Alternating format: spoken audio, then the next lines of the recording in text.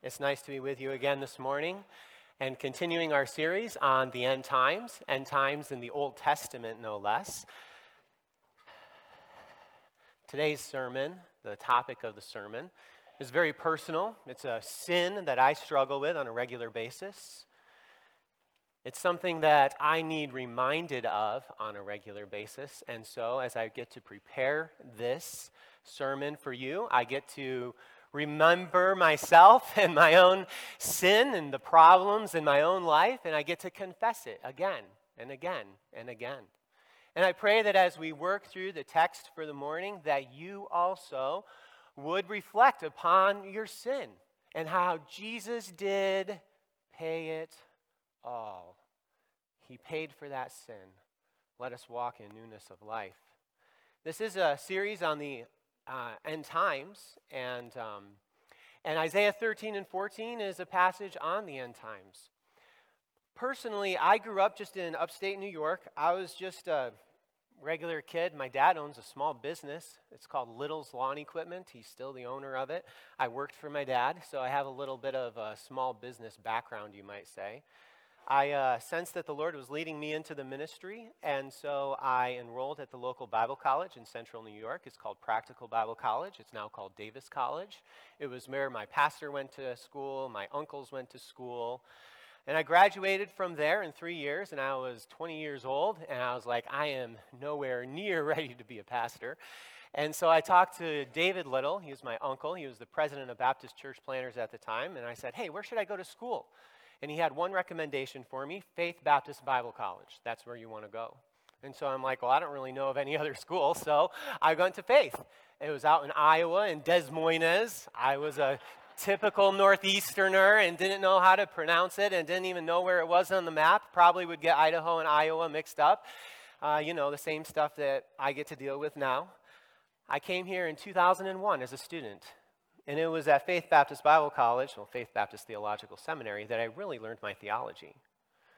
My best friend growing up went to Wheaton in the Chicago land, and I noticed at that time that he was changing his theology. The specific theology that he was starting to change was his eschatology. We both grew up premillennial dispensationalists, and he went out to Wheaton, and he was influenced by an amillennial professor. So eschatology is something that's near and dear to my heart. It's something that I believe is important. My friend didn't think it was important, and it was kind of interesting because several years later, their church, it was a little bit broader, and you could be premillennial or amillennial or whatever. And he was teaching, my best friend, he was teaching a class on, I think it was Isaiah or Jeremiah. It was one of the Old Testament prophets. And they had a visiting missionary or somebody come in, and the guy was premillennial. And he taught his class. And it drove my friend absolutely bonkers. Because it affects so much of the Old Testament. It really does. And as I grew in knowledge and grew in the understanding of God's word, there's this problem, this little sin that just kind of starts creeping in on you. It's called pride. The Apostle Paul warns of this sin. Knowledge puffs up. 1 Corinthians 8:1. But as my life started to take a turn towards academics, more and more knowledge is required. And so this sin of pride becomes an even bigger and bigger issue. I continued my education, and I went to Central Baptist Theological Seminary and got my Master of Theology degree. And then I enrolled at Baptist Bible Seminary in Clarks Summit. It's now called Clarks Summit University. And I finally finished school last year. I've officially graduated. So after many, many years. So as I've gone through this educational process, what I've learned is not only my own sinfulness and this struggle of pride that I have to battle on a regular basis, but also it's a sin that I have to warn, and I get the privilege of warning students of. Because what are they doing? They're learning and they're growing. They're being equipped for the work of the ministry. And those tools that they're getting are really important. They are. But at the same time, we have to be constantly reminded of who we are. We're just man. And just, God can use you or he'll use somebody else. And you want to make yourself unusable to God? Be proud. Because God doesn't share his glory with anybody. And if you want to be used by God, you have to be humble. You have to be humble. And so as we look at the proudest man who ever lives this morning, that's what we're going to do. We're going to be looking at the Antichrist. I believe the king of Babylon in Isaiah 14 is actually the Antichrist. And I do believe he is the most arrogant man who will ever walk this planet. He has not yet shown his face. We don't know who the Antichrist is, but he serves as an example to us. He serves as an example to me, and he serves as an example to you. Let's not be proud. God humbles the proud. First, we're just going to read through the text. I'm going to actually get a little bit of context to our text this morning. We're going to start in Isaiah chapter 14 and verse 1, and we'll start just by reading the first 11 verses. If you could follow along in your copy of God's word as I read. For the Lord will have compassion on Jacob, and will again choose Israel, and will set them in their own land. And sojourners will join them and will attach themselves to the house of Jacob. And the peoples will take them and bring them to their place. And the house of Israel will possess them in the Lord's land as male and female slaves. They will take captive those who were their captors and rule over those who oppressed them. Verse 3. And it will be when the Lord has given you rest from your pain and turmoil and the hard service with which you were made to serve, you will take up this taunt or proverb against the king of Babylon. And here is the taunt, the proverb. How the oppressor has ceased, the insolent fury ceased.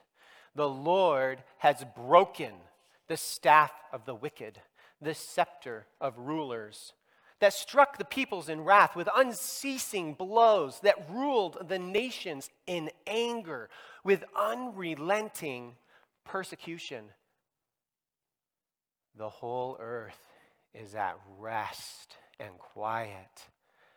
They break forth into singing. The cypresses rejoice at you, the cedars of Lebanon, saying, since you were laid low, no woodcutter comes up against us. Verse 9, Sheol beneath is stirred up to meet you when you come. It rouses the shades to greet you.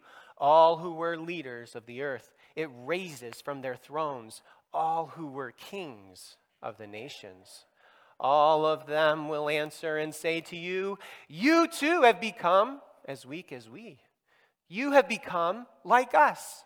Your pomp is brought down to Sheol. The sound of your harps, maggots are laid as a bed beneath you, and worms are your covers. Let's pray. Lord, I pray that you would use your word in our lives this morning. Help us to recognize our state as man. Our future is the grave unless you return. We look forward to your return, Lord, recognizing that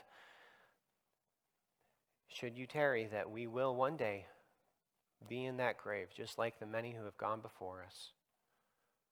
Help us to keep you on the throne of our lives. May we be humble and usable in your hands, Lord. In Jesus' name, amen. God humbles the proud. I want to talk to you a little bit about a couple of things as we begin the sermon this morning. First, I want to talk about the structure of this passage a little bit. I do want to explain it to you. I mentioned last week that we have a transition in Isaiah 14 and verse 3. And it will be when the Lord has given you rest from your pain and turmoil. Okay, that's the setting up of this passage, our passage this morning, the taunt. That rest, that's an idea that's talked about just in the previous few verses. Look at Isaiah 14 and verse 1. For the Lord will have compassion on Jacob and will again choose Israel and will set them in their own land. The word that's used there is rest. You know, rest is a very interesting theological concept.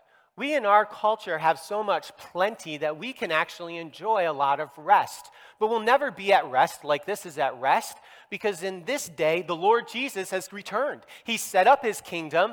There's no more turmoil. There's no more forces that could attack you or any of that. You're truly at peace, truly at rest with complete confidence and trust in the Lord. This rest that's referred to in Isaiah 14, 1 and 2 has to be an end times eschatological rest. This was not fulfilled in the days when Nehemiah and Ezra and the captives returned from Babylon in 539 BC. It couldn't have. If you read through those historical accounts, was there rest? Absolutely not. There were the Samaritans to the north of them. They were antagonizing them. There was all kinds of problems going on historically. This is a future time when the nation of Israel will be regathered again into the land of Israel, and the king, the true King of Kings, the King of Kings, will rule and reign from Jerusalem over his chosen people, the nation of Israel.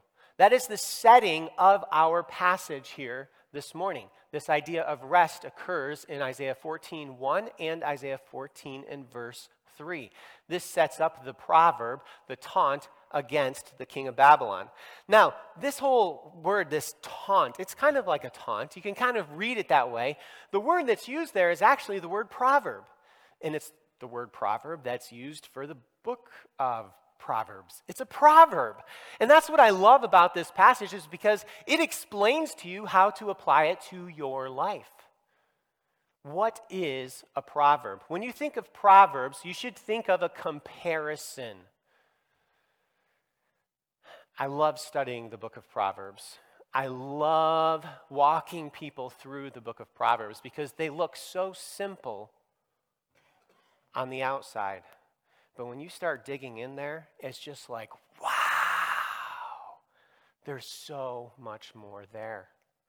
Think about the very nature of a proverb.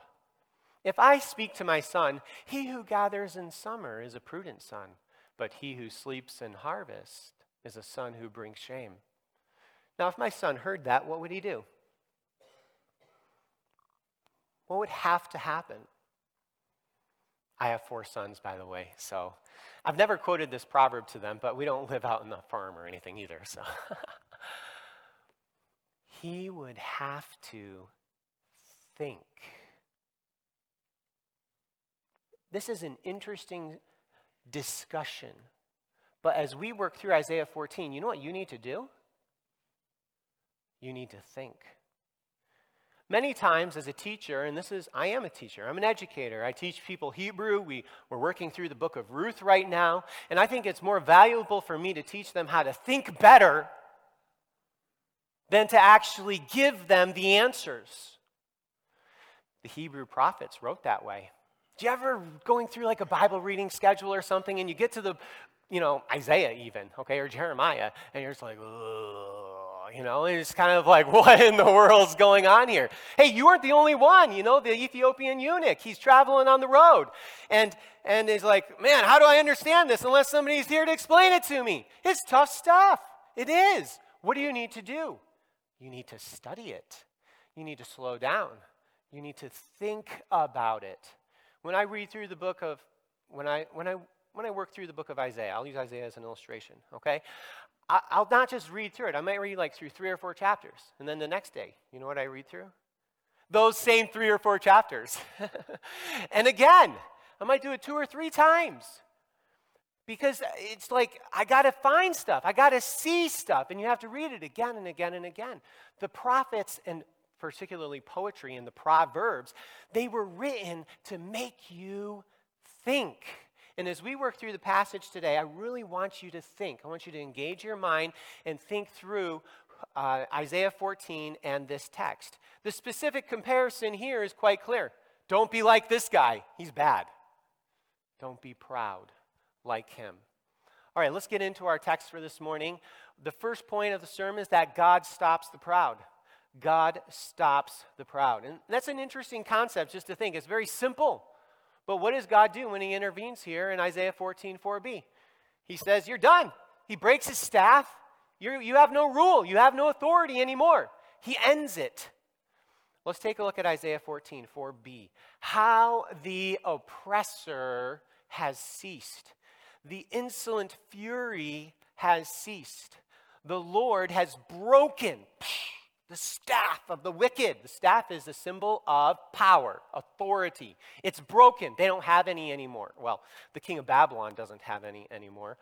He's broken the staff of the wicked, the scepter of rulers. Look at how the rulers are described in the text. They are wicked, sinful rulers. God hates wickedness. We're going to see this again and again and again.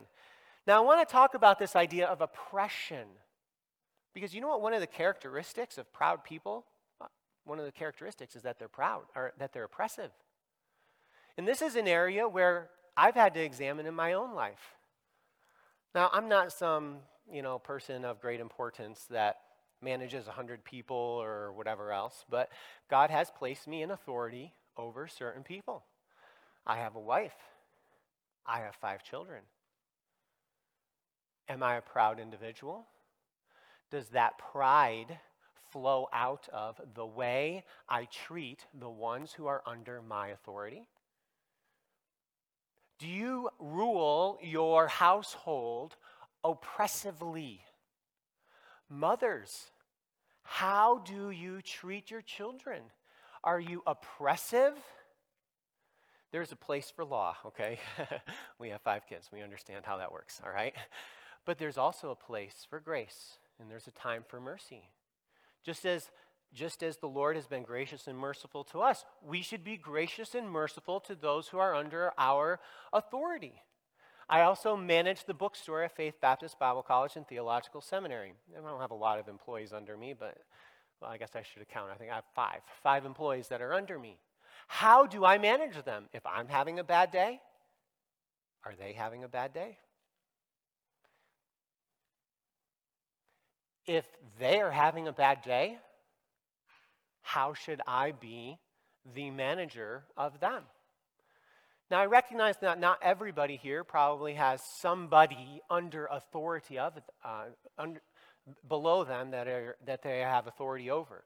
But the people that you do have authority over, how do you treat them? Are you a proud individual? Are you oppressive? Maybe you should talk to your wife or talk to your children. The kids, especially if they're younger, they might not understand. So, of course, Dad, you're really oppressive, you don't give me candy every time I ask for it. And that's understanding what true biblical love is. True biblical love doesn't give them candy all the time. And my kids are over there smiling. But God stops the proud. That's what he does. And one way in which I believe this applies to our lives is that we need to analyze our lives and make sure that we're not oppressive to those who are under our authority. I need to keep moving here. We continue in this text. What do we have in verses 7 and 8? We get this speaking. Okay, it's like this guy dies. All right, his authority is broken, and it's like all of the earth in verse 7. It just is quiet, and then all of a sudden, look at what the text does. They break forth into singing. They're all excited because this guy that oppressed them, who beat them. He beat the nations. By the way, that's an interesting word that's included. Nations. He had authority over nations. He was a great, great ruler. And he's now gone. And everybody's rejoicing. Not just the people. Look at what we have in verse 8. Even the trees are excited about this. Look at this. The cypresses rejoice, the cedars of Lebanon, saying, since you were laid down. That's a little play on words, because guess what the king of Babylon does? He goes to the tree and he lays the trees down, right? And now here, the king of Babylon, he's the one that's laid down. God has laid him down, and nobody's coming up to cut us. The trees are speaking. Now, that's called a figure of speech. It's called personification. There are no ents here, all right? This is personification, and it's like nature is rejoicing over the fall of this guy. But not only do the trees speak, we get some more speaking. Things get really crazy in verses 9 through 11. Look at this. Sheol, okay, that's the grave. That's where we all are going to go unless the Lord Jesus returns before we die. The grave, it's stirred up to meet you. Now, Sheol's the one doing the action here, but Sheol's the grave. What do we have? This is a figure of speech again. This is personification. Okay, we don't go to Isaiah 14, 9 through 11 to learn about the afterlife. Are you following me here? This didn't really happen. He's using this as a literary device to illustrate the greatness of the king and to illustrate his downfall and how he was some great, big, important person and now he's sleeping on maggots. Gross. Okay, verse 9, let's look at this. Sheol beneath is stirred up to meet you when you come. Sheol is rousing the shades. These are really important people, all who were leaders of the earth. Okay, do you see this? These leaders are being roused up by Sheol, all who were the kings of the nations. This king is such a big, important king that Sheol's waking everybody up because he's died now too, and he's coming into the grave.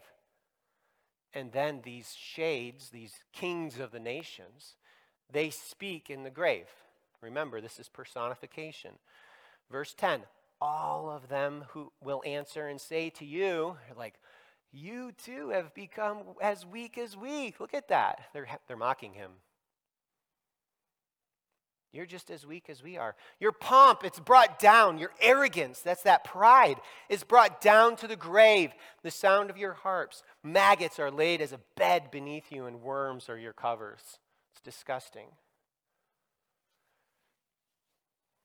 The most powerful man on earth, this is what happens to him. The most powerful man who ever lives on this earth, that's his future. And they will mock him in the millennial kingdom with these words. He's become like us. That's who you are. Let us continue. In Isaiah 14, 12 through 21, we have God chopping down the false gods. God cuts down the false gods in 12 through 23. Verse 12, I'm going to just read through the text first. How you are fallen from heaven, O day star, son of dawn. How you are cut down to the ground, you who laid the nations low. You said in your heart, I will ascend to heaven above the stars of God. I will set my throne on high. I will sit on the mount of the assembly in the far reaches of the north. I will ascend above the heights of the clouds. I will make myself like the Most High. But you are brought down to Sheol, to the far reaches of the pit. Those who see you will stare at you and ponder over you. Is this the man who made the earth tremble, who shook kingdoms, who made the world like a desert and overthrew its cities, who did not let his prisoners go home? All the kings of the nations, they lie in glory, each in his own tomb. But you are cast out, away from your grave, like a loathed branch, clothed with the slain. Those pierced by the sword who go down to the stones of the pit, like a dead body trampled underfoot. You will not be joined with them in burial, because you've destroyed your land. You've slain your people. May the offspring of evildoers never more be named. Prepare slaughter for his sons because of the guilt of their fathers, lest they rise and possess the earth and fill the face of the world with cities. I will rise up against them, declares the Lord of hosts, and will cut off from Babylon name and remnant, descendants and posterity, declares the Lord, and I will make it a possession of the hedgehog and pools of water, and I will sweep it with the broom of destruction, declares the Lord of hosts. God cuts down false gods. In Isaiah 14:12, we have a person. This person is described as the day star. Some of your translations may name him Lucifer. This is commonly referred to or believed to be a reference to Satan. The son of the dawn, the son of the morning star. This is a reference to the planet Venus. And especially in the Middle East, you got to get up early for this. Well, it doesn't work so well here in Iowa, I've noticed. The stars in their stuff's a little bit different. But anyway, in the early morning, there's a really bright star in the morning. It's Venus. And guess what happens? As the sun comes up, that really, really bright star disappears. Because by the glory of the sun, that bright, bright star that looks so magnificent, so powerful, amongst the dark sky, it's nothing compared to the sun. And that's the shining one. That is the son of the dawn. Isaiah uses this illustration of the heavenly bodies, and he explains how this son of the dawn, this mightiest king of earthly kings, the greatest king that ever rules on earth, while he looks so splendid and majestic and powerful against that night sky, when compared with the true God of King of Kings and Lord of Lords, he's nothing. And what happens to this king? Chops him down, and he falls to the ground. He's nothing.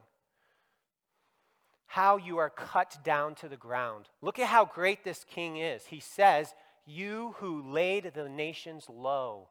That word that's used there refers to defeating the nations. You can look it up in Exodus 17:13. Joshua defeated the Amalekites, and that's the idea here.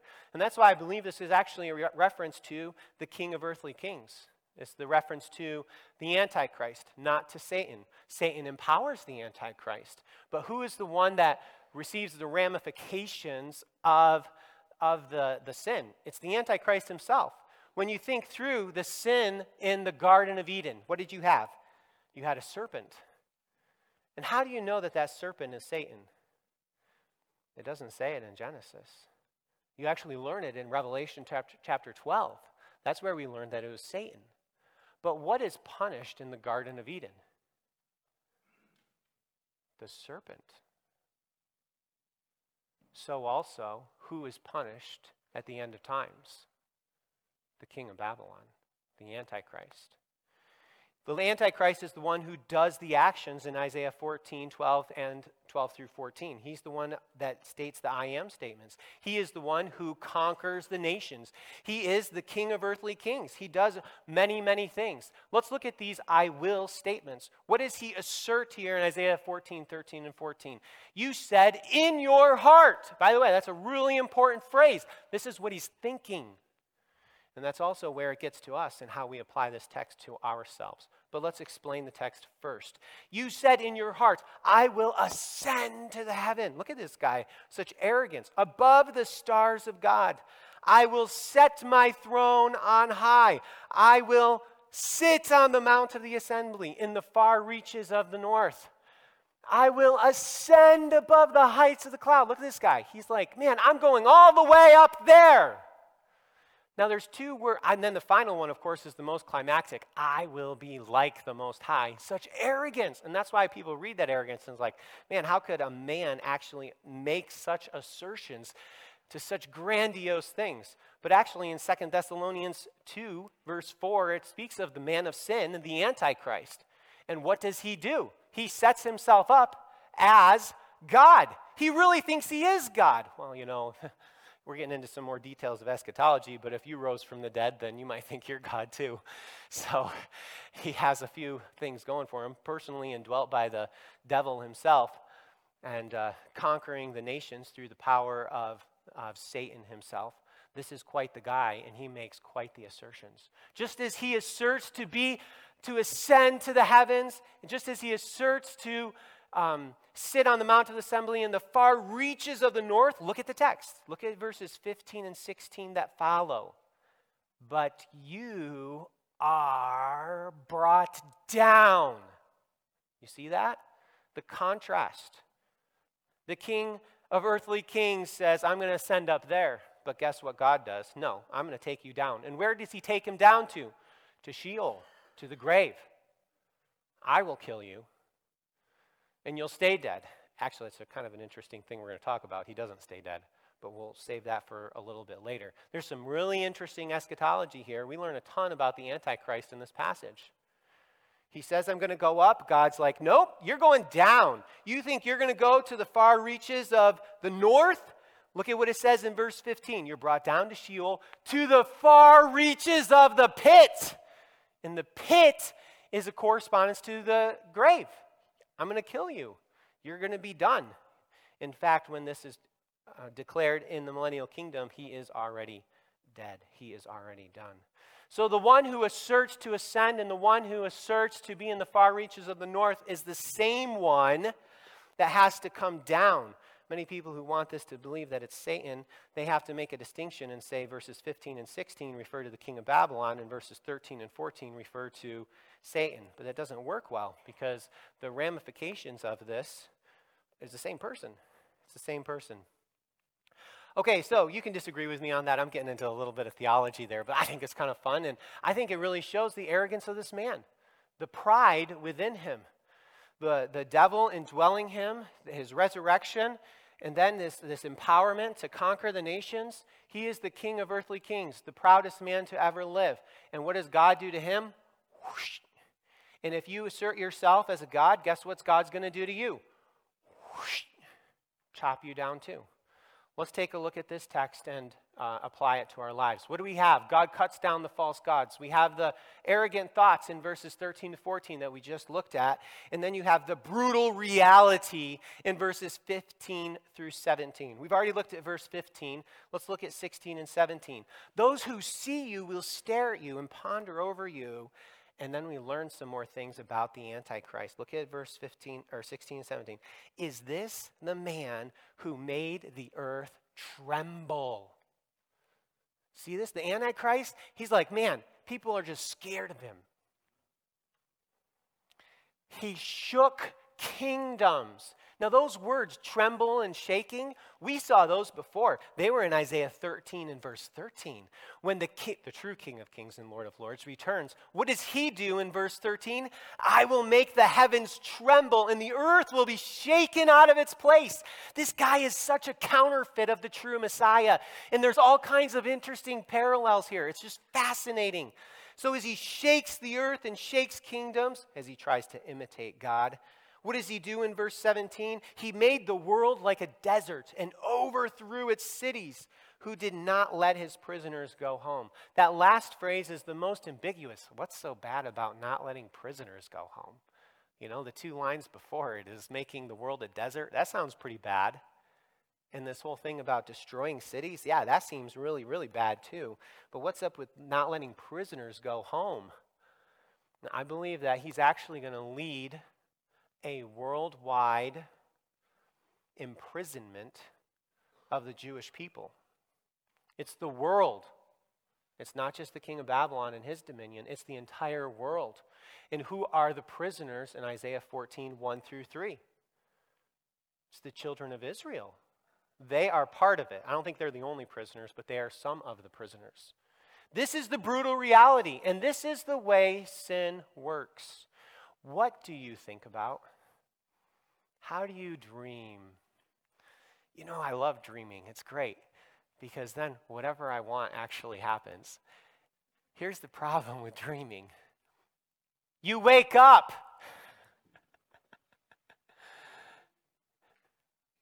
And then guess what you have to face? The brutal reality. The brutal reality that you're not a God. Have you ever thought about that? Dreaming and fantasizing is a wicked sin. Because what are you doing? You're saying, I'm God. Because you are. You're the God of your fantasy. You're the God of that dream. What did the Antichrist do? He said in his heart. What do you say in your heart? What do you think about?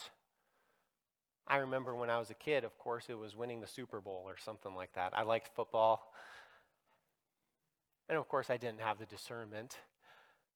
But man, it's so easy to win the Super Bowl and make that best play and be the MVP. In my dreams, then you wake up.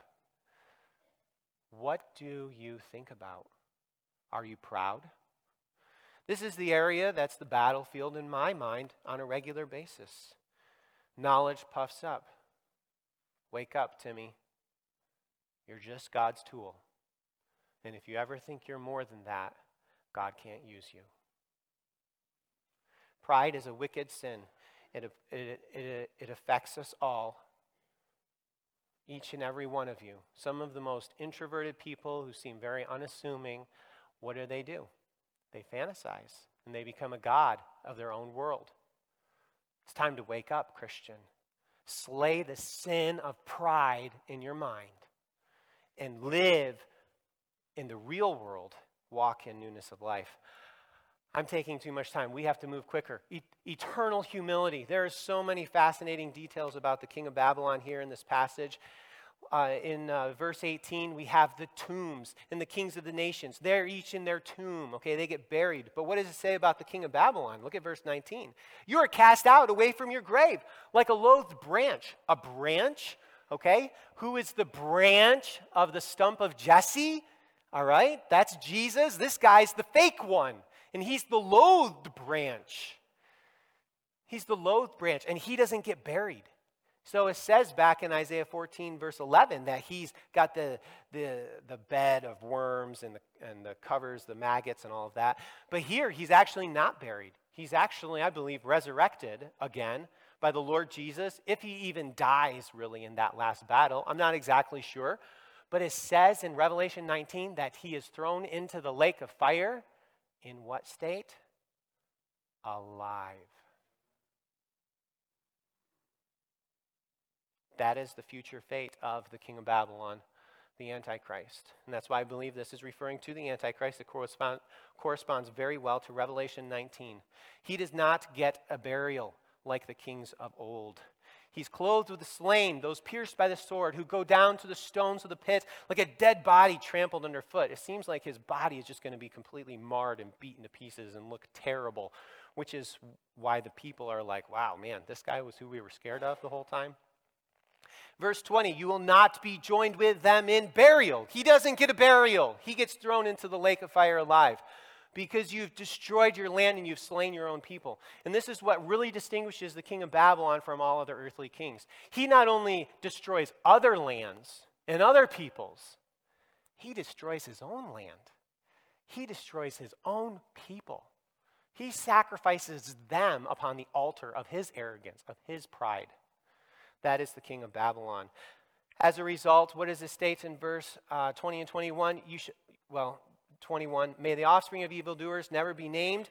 Verse 21, prepare slaughter for his sons because of the guilt of their fathers, lest they rise and possess the earth and fill the face of the world with cities.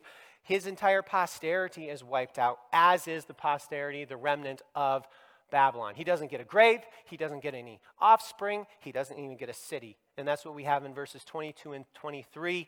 The Lord will sweep Babylon and wipe it out. This 22 and 23 connects it with the Babylonian destruction in chapter 13. This is all one big oracle.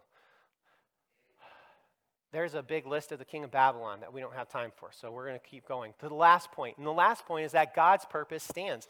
Isn't this interesting? The king of Babylon, he's like, man, I'm this great guy. I'm going to accomplish all these things. And then God comes back, and that's the end of him. But whose purpose really does stand? Do you want to slay the sin of pride? Slay it again and again and again and again. What do you need to do? You need to put God on his throne. God's purpose is what stands. God will accomplish what he intends to do. And he illustrates that in verses 24 through 27. The Lord of hosts has sworn. Look at the repetition of the words here. The Lord of hosts has sworn, as I have planned, so shall it be. As I have purposed, so shall it stand. I will break the Assyrian in my land. It's like, what in the world's up with the Assyrian? Man, the Assyrians, I believe when this prophecy was given, Assyria had encircled Jerusalem, or they were close to encircling Jerusalem. And God's like, you know what? I'm going to prove to you that this oracle is going to happen. Because Judah is completely laid waste by Assyria. And 185,000 Assyrian soldiers have completely encircled Jerusalem, and they're toast. They're never going to make it. And God's like, I'm going to prove to you that I am the King of Kings and the Lord of Lords. And God wipes out 185,000 Assyrian soldiers and delivers Jerusalem in that day. As God purposes, so it shall stand. Friend, brother, believer, pride. Do you want to be used by God? Do you want to be used by God to be one, make one? Okay, it's a great motto. I love it that your church has for this year. Make a disciple. We're involved in disciple making in our church, at our school. The students come over and we have a Bible study on Tuesday nights. We are all about disciple making, and you need to be about it too. But you know, if you want to be about disciple making, if you want to really be used by God, guess what you have to do? You got to get out of the way. Get some equipping, know how to handle God's word, offer yourself freely to the Lord, and then you have to let God work. I've had to learn this the hard way. I get in the way too much because, man, I'm supposed to be really smart. I'm supposed to have all the answers. I don't. All I am is a man. That's it. I'm a person, and that's all you are. Pride is a terrible, ugly sin. Hate it. Confess it. Repent of it. And be used by the Lord. Let's pray. Lord, I am a proud sinner. All I am is a speck of dust. I'm a blade of grass. Lord, you're the one that has the sickle. I'm just a little grasshopper here on the ground. You're the great creator and sustainer of all things. I'm nothing, Lord. You are everything. Lord, forgive me for my sin. Forgive me for my sin of pride. Use me, I pray. And as I'm sure I'll sin with this sin tomorrow and the next day and the next, Lord, I pray that you would bring this sin to mind and that I would again repent of it and confess it to you. That I would turn to you in true, genuine repentance. And that I would be humble. Equipped for you. Lord, use me. Use these people here in Mount Pleasant. May they be humble, usable by you. Forgive us, Lord, for our sin. In Jesus' name, amen.